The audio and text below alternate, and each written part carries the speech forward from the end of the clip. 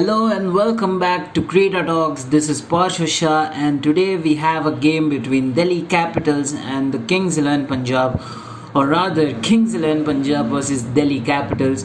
It would have been the home game of Kings 11 Punjab had it been played in India, but it's being played in the United Arab Emirates. So that's that. It's going to be played in Dubai International Cricket Stadium, a ground that has produced quality cricket. And these two sides, when they met earlier in the tournament, it was the second day of the tournament, the second match, and a great game. Mayank Agarwal scored 89, almost took the team over the line, but it was a super over which eventually Punjab lost. And that has been the entire summary of their tournament so far. They have epitomized the proverb so near yet so far, because they have dominated most of the games for almost 90%, but it's only during those crunch moments when it matters the most that they succumb or choke, giving them the infamous choker's tag in the process. And they almost made a mockery of their run chase against Mumbai Indians the other day, and it took them 2 super overs to trounce them, although they did win comfortably in the second super over. So a win is a win, and they have got their season back on track. 2 wins out of 2, and they are still afloat in the tournament, at least mathematically. They lie in 6th place with 6 points, having played 9 games, while Delhi, on the other hand, they are just 1 or 2 wins away from qualification really, and they might qualify as early as today with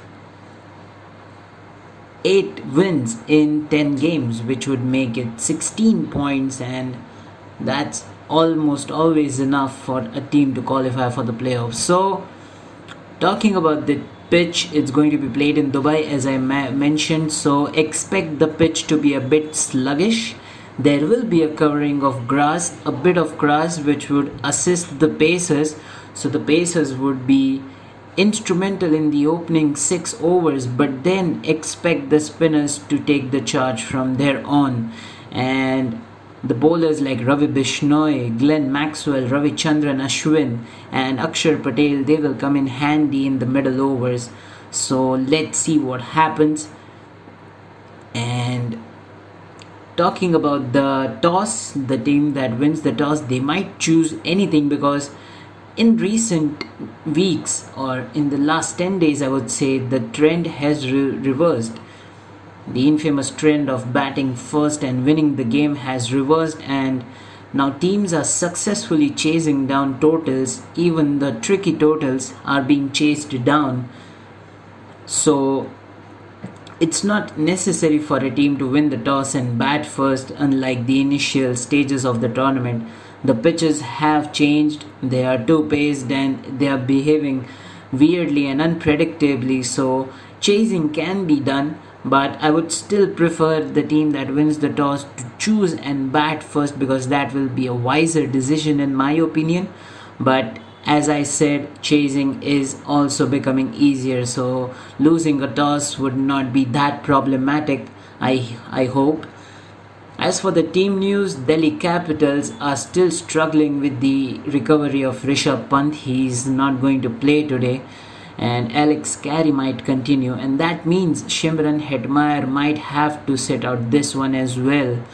And I don't think Delhi are too concerned about that, because they are still winning games, except that game against Mumbai Indians which they lost, but they did return back to winning ways.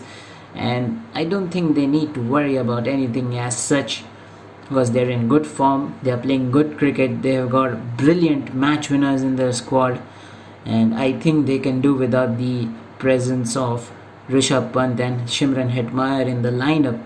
As for the Kings 11, they have Chris Gayle in the lineup now for 2 successive games, and that has resulted in 2 wins. This might be coincidental, but the players have played well, Chris Gayle has played well, and he's justifying his selection, and he's defying the notion that he's over 40 right now. So it's going to be nice to see Gayle continue in the same rich vein of form. And no injury concerns in my opinion. I think there are no injury concerns in the Punjab camp, so they have a full strength squad available. As for the changes, I do not see any changes in the Punjab side, barring the change of Glenn Maxwell, which I have been voicing since a lot of games now, but I'm not surprised that they haven't dropped him. He's a more than handy, more than capable off spinner. He bowls good spells, he bowls economical spells, and the captain relies on him for his 4 overs. So he's giving the returns to the captain. So I don't think that's a problem, but he needs to improve his batting, and we might just see someone else coming in place of him. So that's there. Apart from that, I do not see any change in the team. As for the Delhi Capitals, they do not need to change anything either. They have 7 wins from 9 games, and the team is just doing right. And then Hetmar and Pant's absence, Rahane has been like a bicycle. He hasn't grabbed his opportunities totally. But Alex Carey hasn't done anything wrong either, and his keeping has been decent as well. The only thing I feel should be changed is Prithvi Shaw's form is very concerning, and he should be dropped to the bench. He's been given enough chances and he's wasting his opportunities, and it's always putting pressure on Iyer and Dhawan once he falls and fails in the opening 2 or 3 overs. And Dhawan, mind you, Dhawan won't be churning out such performances every game, even by his unrealistically high standards of consistency that he has set for himself. So Prithvi Shaw needs to be benched, and as long as Pant is out, Lalit Yadav could come in, Rahane could open, and Lalit Yadav could come in and play in the middle order. So those are the only 2 changes, and that's it from the match preview. I hope you enjoyed listening to this episode.